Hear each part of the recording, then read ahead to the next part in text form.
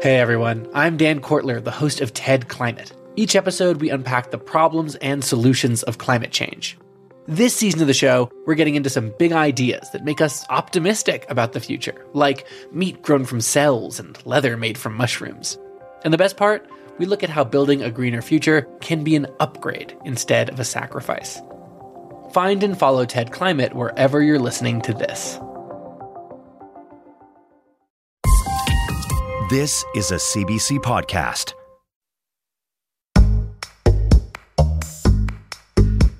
Hi, I'm Bob McDonald. Welcome to Quirks and Quarks. On this week's show, you put your left wing in, you take your right wing out. How hokey-pokey hummingbirds sidle through tight spaces. They will turn sideways, put one wing in, then the body, and then the trailing wing, also adjusting the wing stroke amplitude of the trailing wing so that it fits through the aperture. And all male choirs unconsciously change their tune to impress girls in their audience. Of course, they're singing together cooperatively, they're harmonizing together as a choir, they're cohesive, and yet the boys can potentially compete with one another.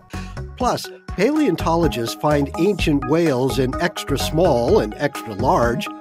Biologists compile a dictionary of fish sounds, and alien blobs invade the Earth's mantle. All this today on Quirks and Quarks. Hummingbirds are awesome flyers, doing things no other birds can do. They dart through the air, hover, move up and down, sideways and backwards with remarkable agility. But there was an outstanding mystery about hummingbird flight.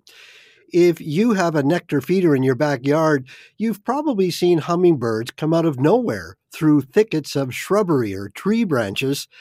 How can they move so quickly and so precisely without crashing into things and injuring themselves? Well, a group of researchers investigated this by setting up an avian arena and some high-speed cameras to keep up with the hummingbirds. Mark Badger was part of the research team while working on his PhD in the Department of Integrated Biology at the University of California, Berkeley. Dr. Badger, welcome to our program. Thank you. It's a pleasure to be here.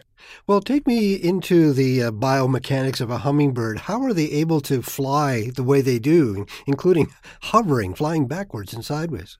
So hovering is you have to be incredibly agile and be able to produce forces in any direction without really turning or adjusting your body orientation.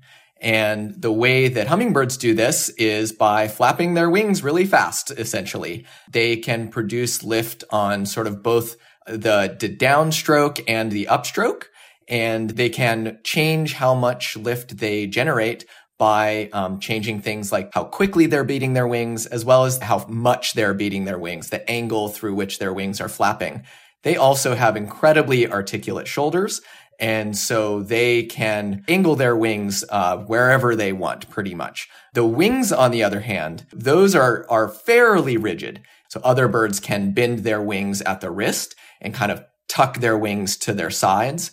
Hummingbirds can't do that. They can, when they tuck their wings, they are rotating their wings, keeping them relatively straight about their shoulder. Sort of like when I just hold my arms down to the side of my body.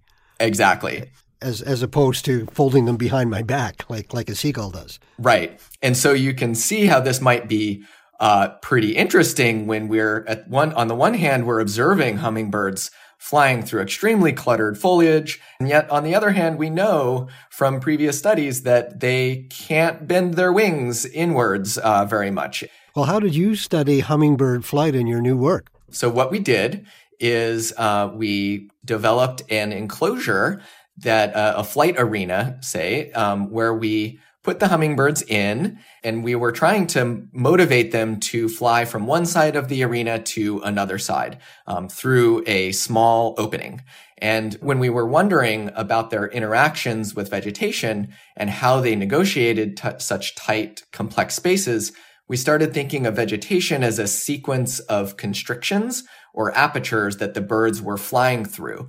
Now, how small was the hole or your aperture compared to the wingspan of the hummingbird? So our apertures were from one wingspan in diameter down to half a wingspan in diameter. And we had different heights and widths as well. Wow, so that's pretty small for the bird to get through. What did you see? How were they navigating through this little hole? One technique that we observed, they tuck their wings all the way backwards and take a ballistic trajectory through the opening. We measured their acceleration as they're essentially falling through the opening, and they are falling like a rock. If you tossed a rock through the opening, it would take a similar trajectory. But this strategy is not what they use when we first saw them. And it's not what really wowed us. So the strategy that they use on average initially when they encounter the apertures in our experiments for the first time is they will, after checking out the aperture, looking around, flying around it a bunch, they will turn sideways, put one wing through while it's still flapping. They might reduce the wing stroke amplitude to fit in the aperture. They will turn sideways, put one wing in, then the body, and then the trailing wing, also adjusting the wing stroke amplitude of the trailing wing so that it fits through the aperture. Wow. When we saw this, our entire lab was totally wowed. We were just like, what is happening? How are they doing this? Why are they doing this? So they're doing all of this while they're hovering. They have to keep themselves in the air while they put one wing through the hole, then their body, then the other wing. Right. And they continue to produce aerodynamic force throughout this when they're doing the sideways scooch strategy, which makes it a more cautious strategy. They are not falling as fast when they come out of the aperture. It allows them to go more slowly through the aperture. And so we think that there's maybe less of a consequence of a catastrophic mistake. If there's a cat on the other side or another obstacle or a sharp stick, if they are taking this swept strategy through the aperture, that is committing. They are definitely going to the other side, and they might need a fairly sizable region to recover from falling like a rock. And but with this sideways swept strategy, it allows them to produce more force and move more slowly and kind of presumably assess the situation as they are going through. Now, if they have these two different techniques for getting through the hole, one, a slow one where they go through sideways, one wing at a time, and the other where they just fold their wings in or hold their wings in and go through like a bullet, which one did they do first? Early on in the experiments, they're primarily using the sideways strategy. And then later over the course of the experiment, the hundreds of trials that they each experienced in our experiments, they shift to this swept ballistic strategy. These strategies might have different effects in the long term. So we mentioned if there's something bad on the other side, maybe they use this sideways strategy first because it's a more cautious strategy. Why do they change? One of my hypotheses is that they are trying to avoid wing impacts. We showed that the number of wing impacts that they had was approximately the same between the two strategies, but the intensity is much different. When they're doing this coasting strategy, they are kind of just sweeping their wings, and their wings might brush on the aperture as they go through. When they are flapping, their wings are going 10 meters per second, and any impact with the aperture might repeatedly bend the wing. And whenever you repeatedly bend a material in the same location, you're creating potentially microfractures, and that can lead to a broken feather. That'll get replaced when it molts, but until it does, it has to deal with those broken feathers. And so that might be one reason why they switch.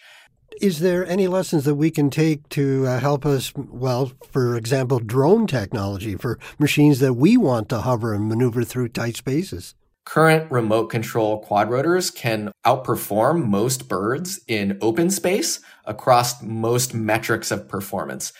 So is there any reason to continue learning from nature? I think yes. And I think it's in how animals interact with these complex environments. One thought experiment that I like to think about is what would happen if you put a bird's brain inside of a quadrotor. Would the cyborg bird or a normal bird be better at flying through a dense forest in the wind? There may be sensory and physical advantages to using flapping wings in turbulent or cluttered environments. Flapping wings might offer a greater ability to kind of, on a moment-by-moment basis, redirect aerodynamic forces. And they might offer additional aerodynamic feedback or better impact resistance, all of which can be beneficial when negotiating a spatially variable and complex environment. And so the ability to pick behaviorally among several obstacle negotiation strategies can allow animals to reliably squeeze through tight gaps and recover from mistakes. So maybe we'll have drones in the future that look like little hummingbirds. Maybe. Dr. Badger, thank you so much for your time. Great. Thanks. It's been a pleasure. Mark Badger is a research engineer who studied hummingbird flight while completing his PhD at the University of California, Berkeley.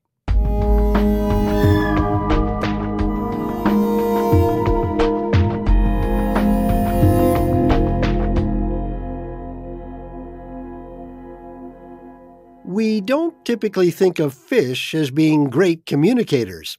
They're certainly not what comes to mind when you think about particularly chatty animals, but that could just be our bias as creatures who communicate with vibrating folds in our airways. Fish don't have vocal cords like us, but they do use their bodies in some interesting ways to communicate, in grunts and growls, clicks and pops, hums and purrs, and occasionally even farts. And the more scientists learn about fish communication, the more we're starting to grasp how critical it is for fish to hear each other in our increasingly noisy oceans. I like to call fish sounds a quirky, fun introduction to a whole host of educational topics ranging from physics to ecology to conservation. That's Audrey Luby. A few years ago, she was fishing for a topic she could research for her PhD, and she was inspired to develop a more systematic understanding of fish sounds. For decades now, people working in the field of fish sound research and fish behavior, as well as just general underwater ecology, have been calling for this inventory of this important ecological and behavioral trait in fishes. And with this sort of tool, this inventory, we can do a lot more complex analyses than was previously possible. So she, along with her collaborators in Canada and Brazil, together created an online global repository with fish sounds made by more than 1,000 fish species. Quirks and Quarks producer Sonia Biting spoke with Miss Luby about fishsounds.net. Here's her story. Hello, my name is Audrey Luby. I am a PhD candidate at the University of Florida, and I am one of the co-leads of the Fish Sounds project. A lot of focus has been placed on creating protections for marine mammals related to their sounds and exposure to harmful noises, but not as much has been focused on fish or invertebrates who may also use sounds for their behaviors and may require special types of management to protect their sounds in a similar way that you would do with marine mammals. And so sounds made by humans are increasing every year worldwide through activities such as shipping or industry, drilling, seismic surveys. All of that can create a lot of sound that can interfere with other sounds that animals need to function.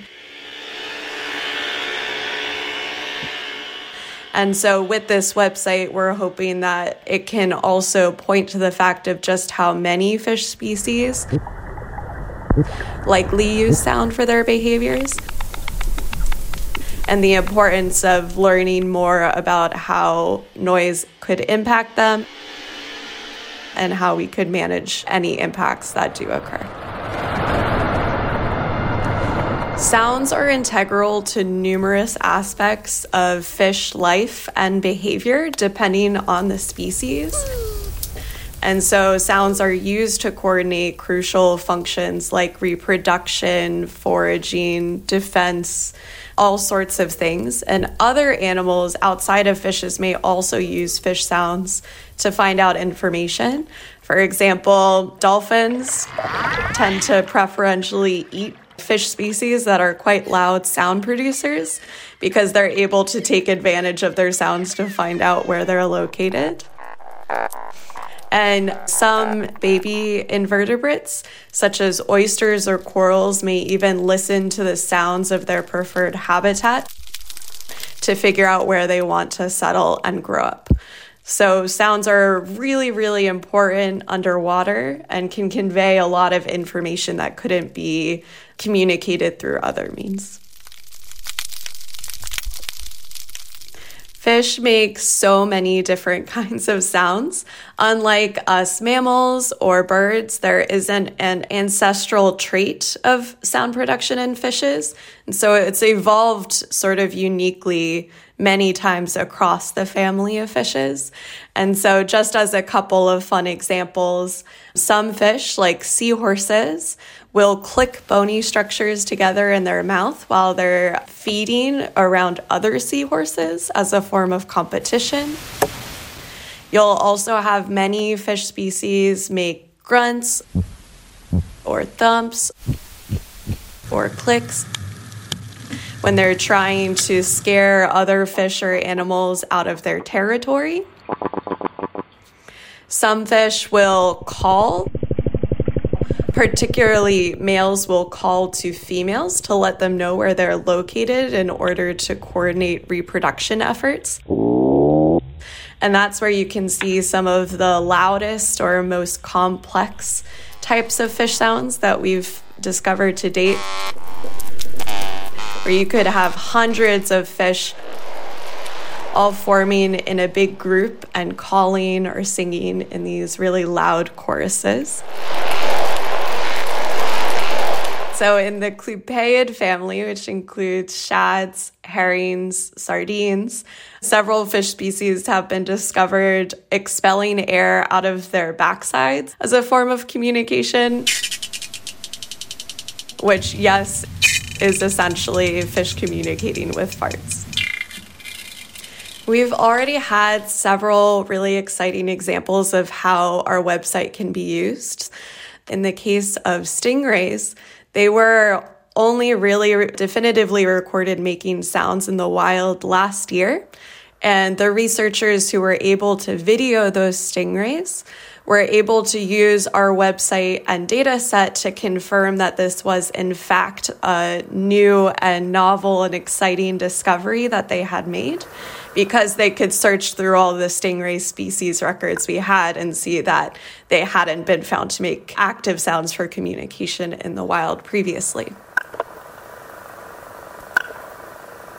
We've also had other examples where even ourselves, we've used the data set to look at and describe trends in the global distribution of species, certain areas that we know a lot about the sound production of species that are found there,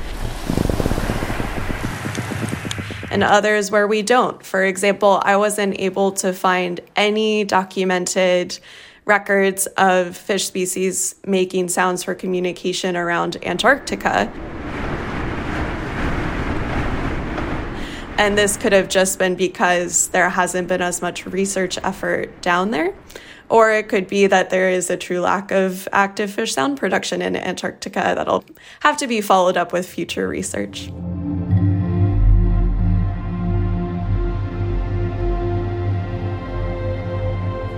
And then as a final example, I've had plenty of friends, family members, strangers I've connected with online, classrooms I've talked to, who are able to look through the website to learn more about fish species that they might interact with on a regular basis, or to just learn more about sounds underwater.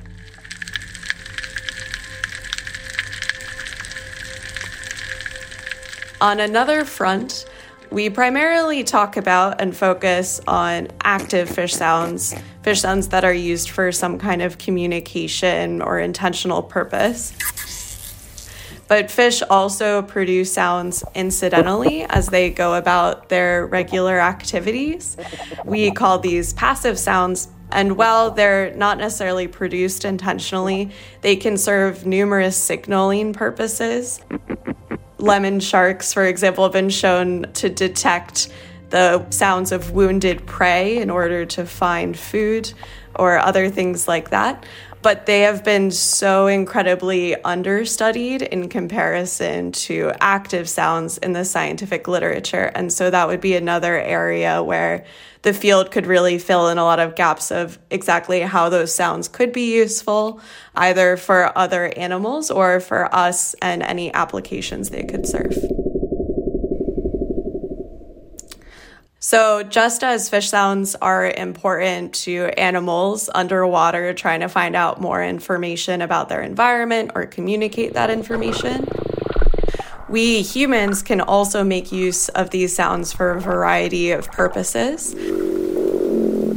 These can include locating where different fish species are for invasive species management, to know where they're spawning for fisheries management,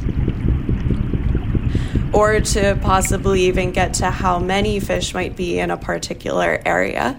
Some sounds can also be played on degraded habitats in order to help with restoration efforts.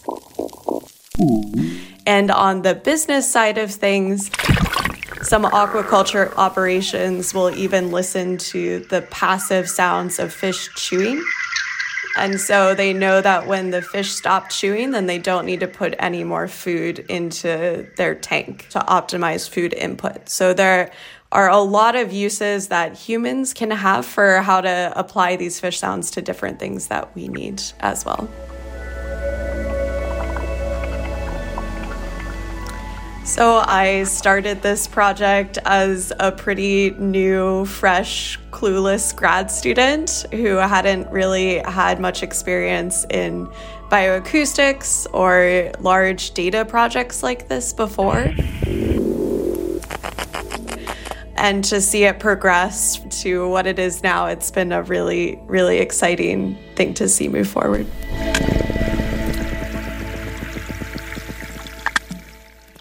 Audrey Luby is a PhD candidate in fisheries and aquatic sciences at the University of Florida.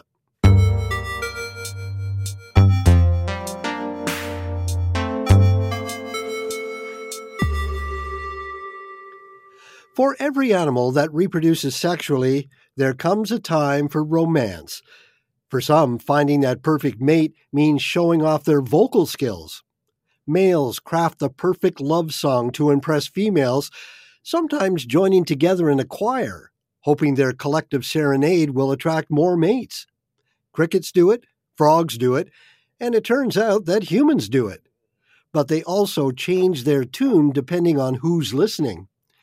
Peter Keller and his team studied the performances of a renowned German all-boy choir in front of different audiences. They found that when girls took up the front row seats, voices of the older boys in the choir sounded different, and the female listeners liked it better. Dr. Keller is a professor of neuroscience at the Center for Music in the Brain at Aarhus University in Denmark. Dr. Keller, welcome to Quirks and Quarks. Thank you very much. It's a pleasure to be here. What inspired you to look into this? In fact, I was giving a lecture in the music department at Leipzig University in Germany, and I was working there at the time, and it was about the evolution of music. And at the end of the class, a student approached me and mentioned that he was formerly in a choir, and mentioned that when there were girls prominently in the audience, something would happen with the boys' voices, and it puzzled them. Nobody knew what was going on, including the conductor. And at that point, I found out that actually he was talking about the St. Thomas Boys Choir of Leipzig, which was formerly conducted by Johann Sebastian Bach. So really, this is a high pedigree ensemble, very high standards. And at that point, the student said, maybe it is like what's going on in the other animals that I was telling them about, which were, in fact, crickets and frogs. And I thought that was unlikely, but it started us thinking about what could really be going on. So how did you investigate it? I should maybe say by way of background that what happens with the crickets and frogs is that in these species, the males of the species congregate and they produce calls. Now, this behavior has come about for there are probably a couple of reasons why, but what it really boils down to is female preferences for energetic signals. And energetic signals can be the signals that are fast or intense, and energetic signals indicate a fit mate. Now, when the males signal together collectively, a phenomenon known as amplitude summation occurs. The sound waves add up and they carry further across the landscape and are more likely to attract females. So when the animals, the frogs, get together, it's like a choir harmonizing to produce one big sound. It is, but the question is whether they are at some level intending to do that or whether it's a side effect or byproduct of something else. And it turns out that it most likely is a side effect of the fact that the females in these species prefer the energetic, fast signals, and what the males are actually doing are each individually signaling. Of course, it's in the best interest of each individual male to attract a mate to himself, not to the neighbor. So really what's happened is a situation where it looks cooperative from the outside, at least from a human perspective. It looks like a choir harmonizing together, but really what's going on is intense competition between the individuals. Now, the question was, of course, is this going to happen in humans? It seems unlikely, but it seemed worth testing. Okay, so tell me about the setup then. How did you test this idea of choir competition among the boys' choir? We decided to ask the choir to perform a series of short concerts, and what we would do as investigators is manipulate the composition of the audience, and more specifically, whether or not there are girls in the audience. And in the first concert, there were just males in the audience. In the second concert, we invited 4 girls who were aged 15 and 16 years old. That's in the middle range of the boys' ages in the choir, which was 12 to 19. And then in the third concert, the girls went away, and there were just men in the audience again. So we have some recordings of these different choirs, just short little pieces here. Here's one with no girls present.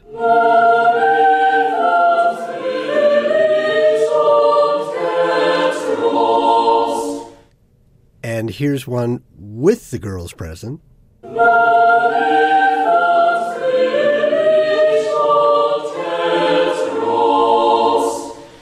Now, I didn't really hear a big difference there. They sounded very similar to me. What did you hear? Yes, well, it really depends what one's listening for. As I mentioned before, when talking about crickets and frogs, it's a matter of the speed of the signal, so the tempo. There is an alternative thing that one could listen for, and that is more the tone color of the voices.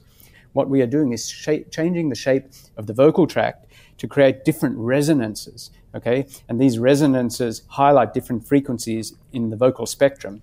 So the voice has a whole range of sounds from low to high frequency sounds occurring simultaneously. The fundamental, the lowest frequency is what we hear as pitch usually in music, but there are frequencies occurring above this, which you can see in a spectrogram, and these change the spectral characteristics or the tone color or timbre of the voice. Well, what were the differences that you saw then in the sound of the boys' choir when the girls were present in the audience? What we found was that some boys increased frequency or spectral energy in a particular frequency region. This was from 2,500 to 3,500 hertz. Which boys did that? Well, the oldest boys with the deepest voices, the members of the bass section in the choir, did this. So it could be the case that the basses, because they were shortly after puberty, or this is again speculation, were the more sexually mature boys, and for that reason were maybe more motivated to produce this particular effect of enhancing the singer's formant. So how does what you saw in the choirs and how the older boys responded to having girls in the audience compare to what we see in nature, like in what is happening with frogs? The most interesting thing in terms of an analogy between what we see in the choir singing and in nature is that we have group cooperation working very effectively, and nested within this is individual level competition. So in nature, you have crickets and frogs chorusing together. And in the human case, It's possibly a situation where, of course, they're singing together cooperatively, they're harmonizing together as a choir, they're cohesive, and yet by this subtle manipulation of energy in a high-frequency region, the boys can potentially compete with one another. Well, would listeners hear a difference to the untrained ear? Would they notice that difference in the choir? We know from an online listening study that we did that they do, in fact, notice the difference. Female listeners, as a group, reliably preferred the performances sung with girls present, so the performances with the enhanced format, and males had no reliable preferences. So does that mean if a conductor wants his male choir to really step up their performance, they should plant some girls in the first row? Not necessarily. It really depends what the aim of the performance is and what the style is. If the point is to blend the voices and not have individual voices sticking out, it's something that you do not want to do, actually. But in other cases, there may be situations where one does have a piece of music where you do want an individual voice or group of voices to stand out, and it could be an additional way to do this, a performance technique that could actually be effective in this sort of context. Dr. Keller, thank you so much for your time. That's my pleasure. Dr. Peter Keller is a professor of neuroscience at the Center for Music in the Brain at Aarhus University in Denmark. Are vegans actually unhealthy? Does cannabis ruin your sleep? And why are so many men taking testosterone supplements? I'm Mitch. And I'm Greg. And we're the creators of the popular YouTube channel ASAP Science. Every week on our podcast Side Note by ASAP Science, we explain the science behind a controversial subject with recent research, up-to-date studies, and ridiculous stories so you are entertained while, bam, simultaneously learning. We're here to make science make sense. Download Side Note by ASAP Science wherever you get your podcasts.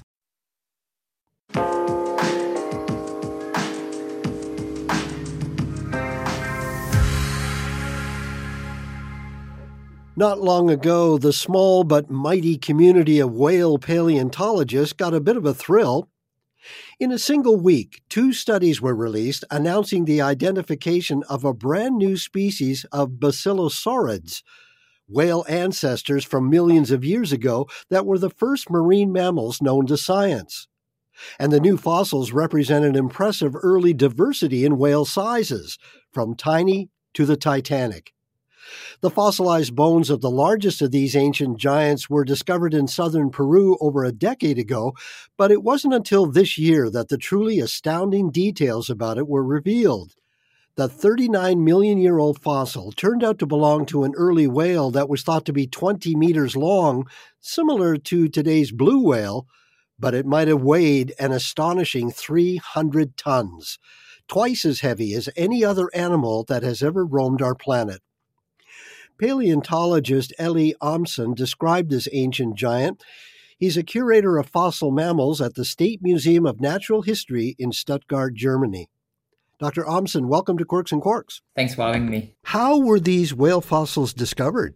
The story of the discovery is pretty amazing, actually. It's one of the co-authors of the study, Mario Urbina, who discovered the fossil. He's a Peruvian paleontologist and he's been hunting for fossils in the Peruvian desert. It's quite a long time ago, over 10 years ago, that he realized there was something weird in the desert. At first, actually, he had to convince the colleagues that this was actually a fossil. And in that particular case, the fossils were so weird, it was not even clear if those were remains of ancient animals. Well, what was strange about these fossil bones? Like, how big were they?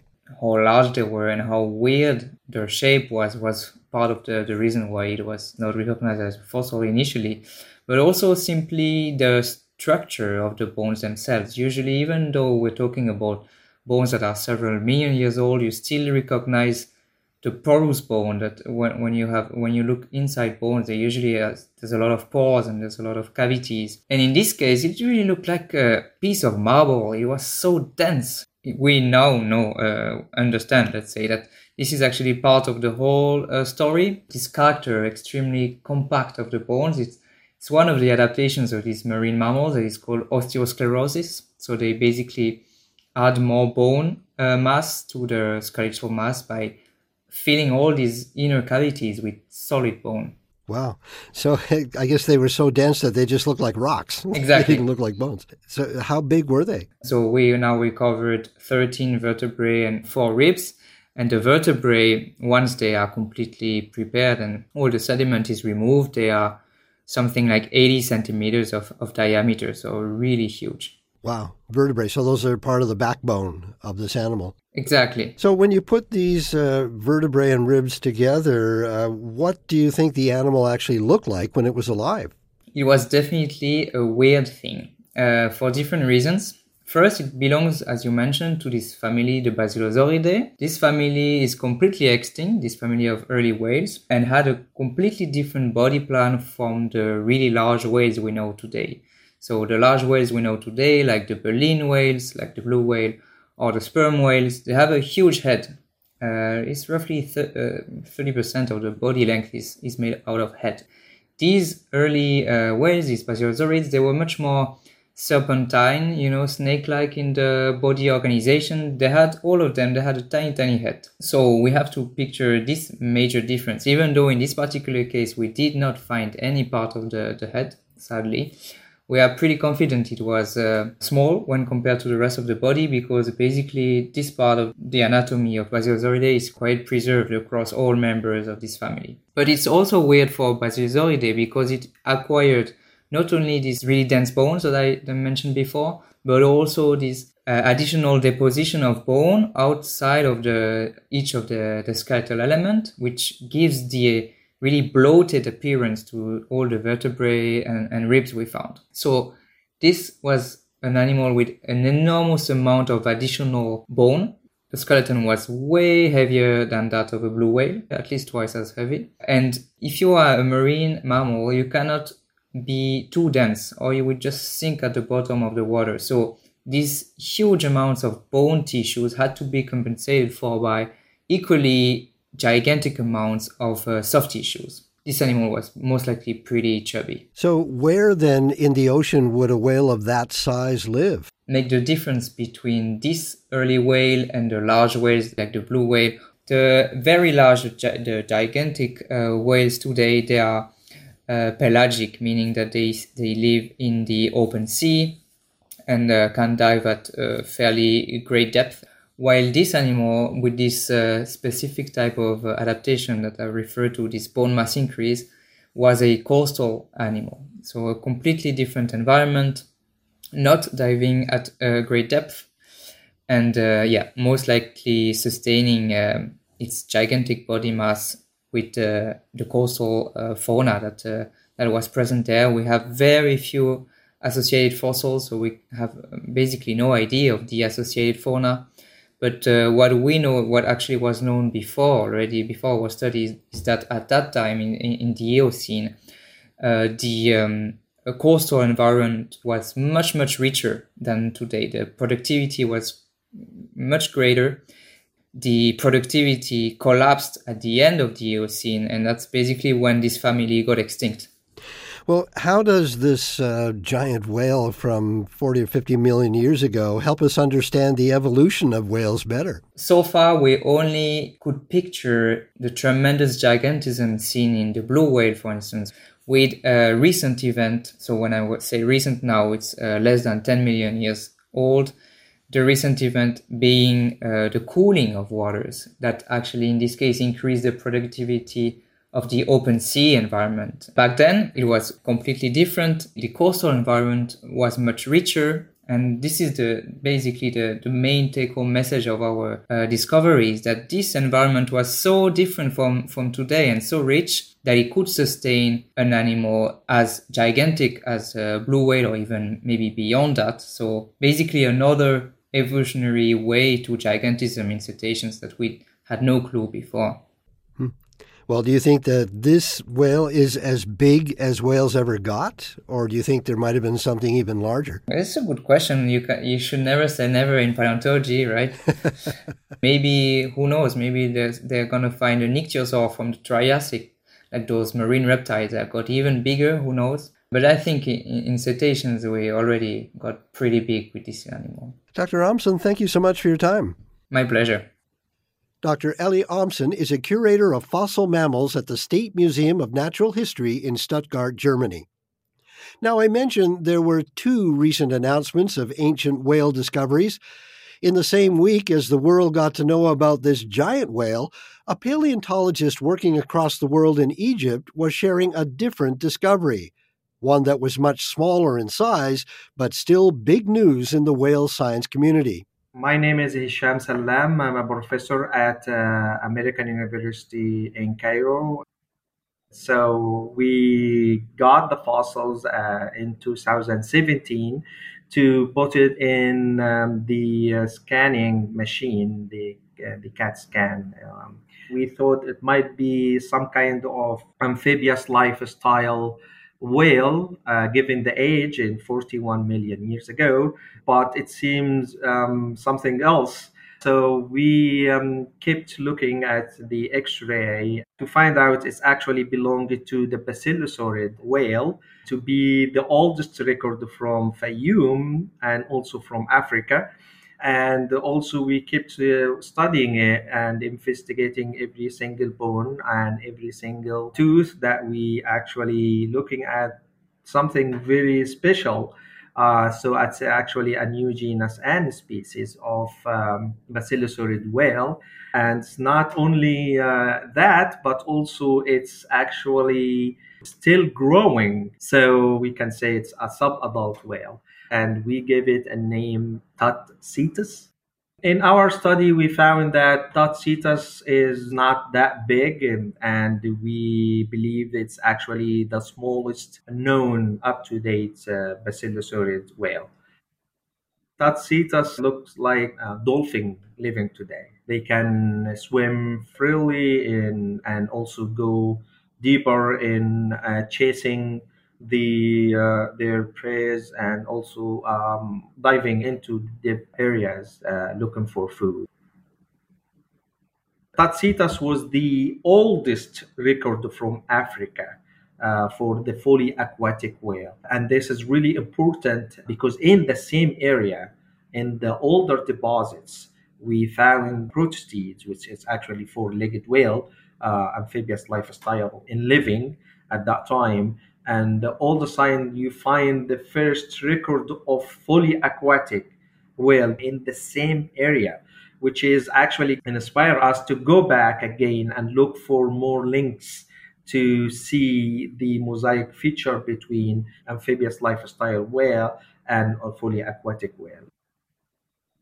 In 1 week, the world welcomed the smallest and the heaviest whale ever exist. And this was amazing to see how this group went everywhere and become in different aspects. It's really amazing journey. If you looking at the whale history, it's one of the marvelous journey in life history. Hisham Salam is a professor at the American University in Cairo and the founder of Mansoura University's Vertebrate Paleontology Center.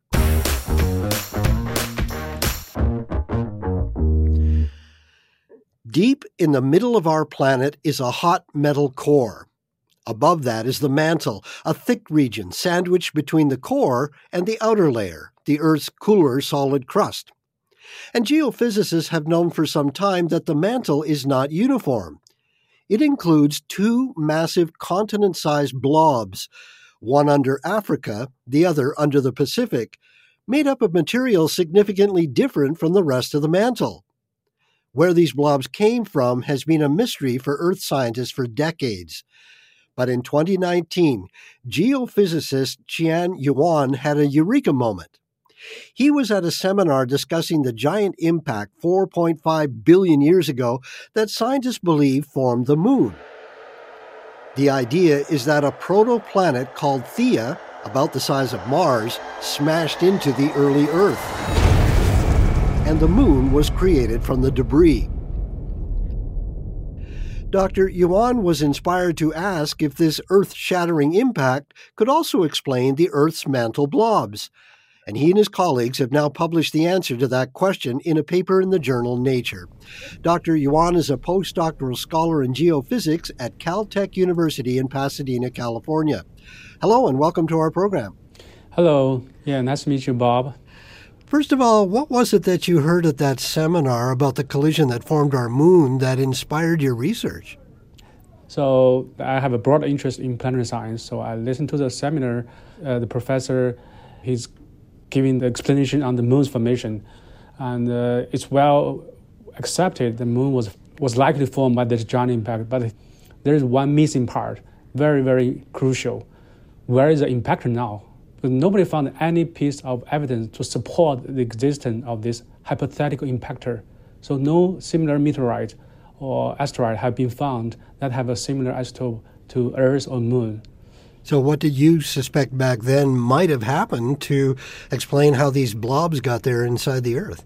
Yes, right after his question, I have this idea. Well, it should end up in the Earth. It may left something as we can see it as using seismic images. That's how we image the interior of the whole Earth. We found these two massive blobs. I know they are planetary size. So in other words, some of it was absorbed into the Earth and some of it went out into space and became the moon. Yes, the debris outside formed the moon, but the majority of the impactor actually went into Earth, but it didn't mix. Now, tell me about these blobs. I mean, how big are they? Yeah, each of the blobs is at least larger than the size of the whole moon. Wow. They are massive. Let's take me through the evidence then. How did you explore what these blobs are made of? The most clear signal we observe these blobs are from seismic waves. Because when seismic waves travel down deep to Earth, when they enter this region, the seismic wave slow down, very obviously about a few percent lower than the rest of the mantle.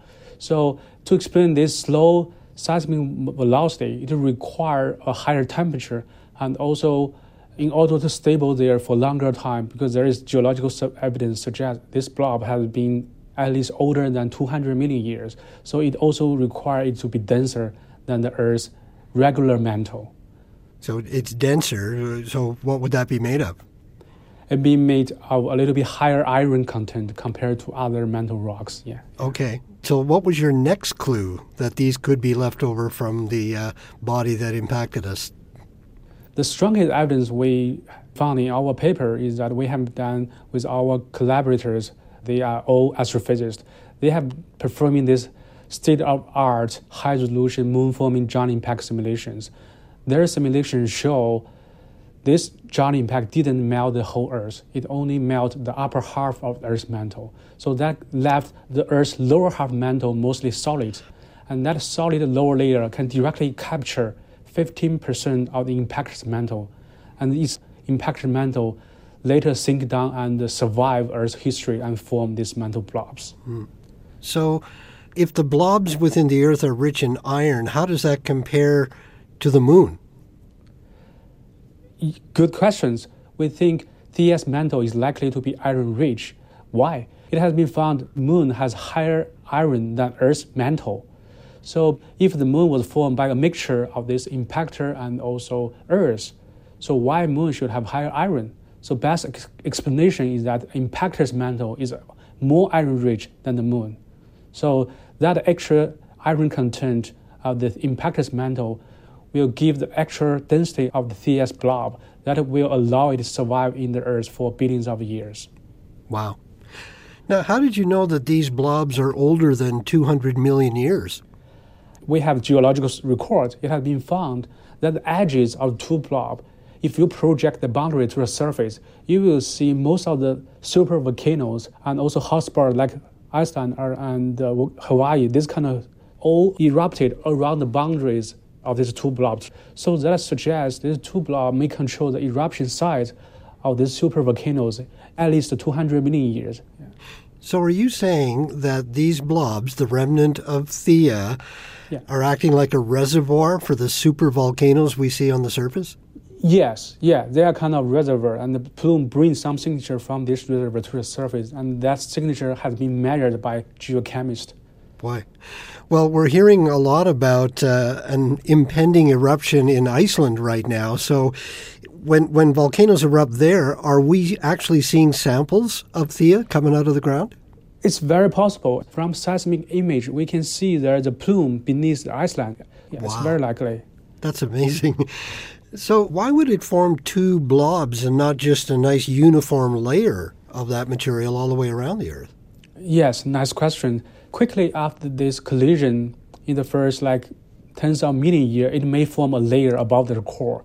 But later on, Earth is the only planet that have plate tectonics, and then there is subduction. Subduction slab is a very strong slab. We will start to mix the mantle, and it's very strong. So it will interact with these layers. So it will separate these layers into different blobs.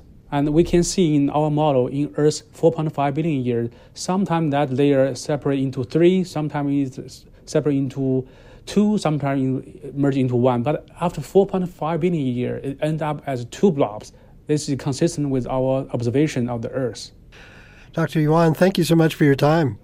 Yeah, thank you, Bob, and my pleasure. Dr. Qian Yuan is a postdoctoral scholar in geophysics at the California Institute of Technology.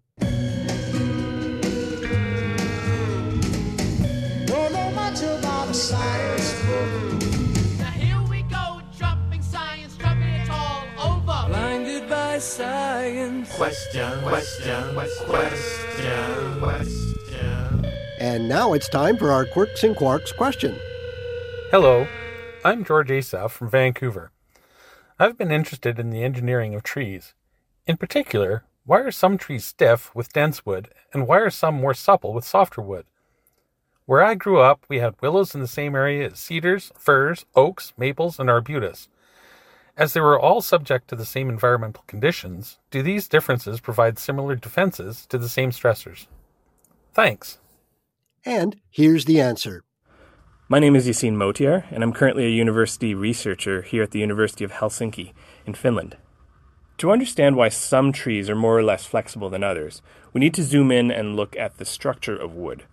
So primarily wood is made up of these tall, rather narrow cells that are responsible for both strength and for conducting water throughout the tree. And these cells are surrounded by thick shells called cell walls. In mature wood, the cells themselves are actually mostly dead, so the function, in terms of strength and water conduction, is actually provided by the cell walls, which are left behind when cells die. The stiffness or flexibility of wood is determined by the physical and chemical properties of these cell walls. So, for example, if the cell walls are thicker or more dense, this could result in wood that is stronger but less flexible.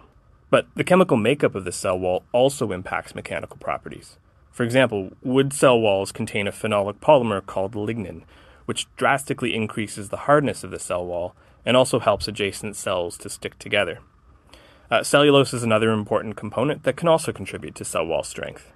So these are some of the major factors that contribute to wood flexibility. All of these parameters vary widely between different species, and all can be changed in response to stress. But there's always a trade-off. Wood needs to be strong and somewhat flexible at the same time. If it's too stiff, it could easily break.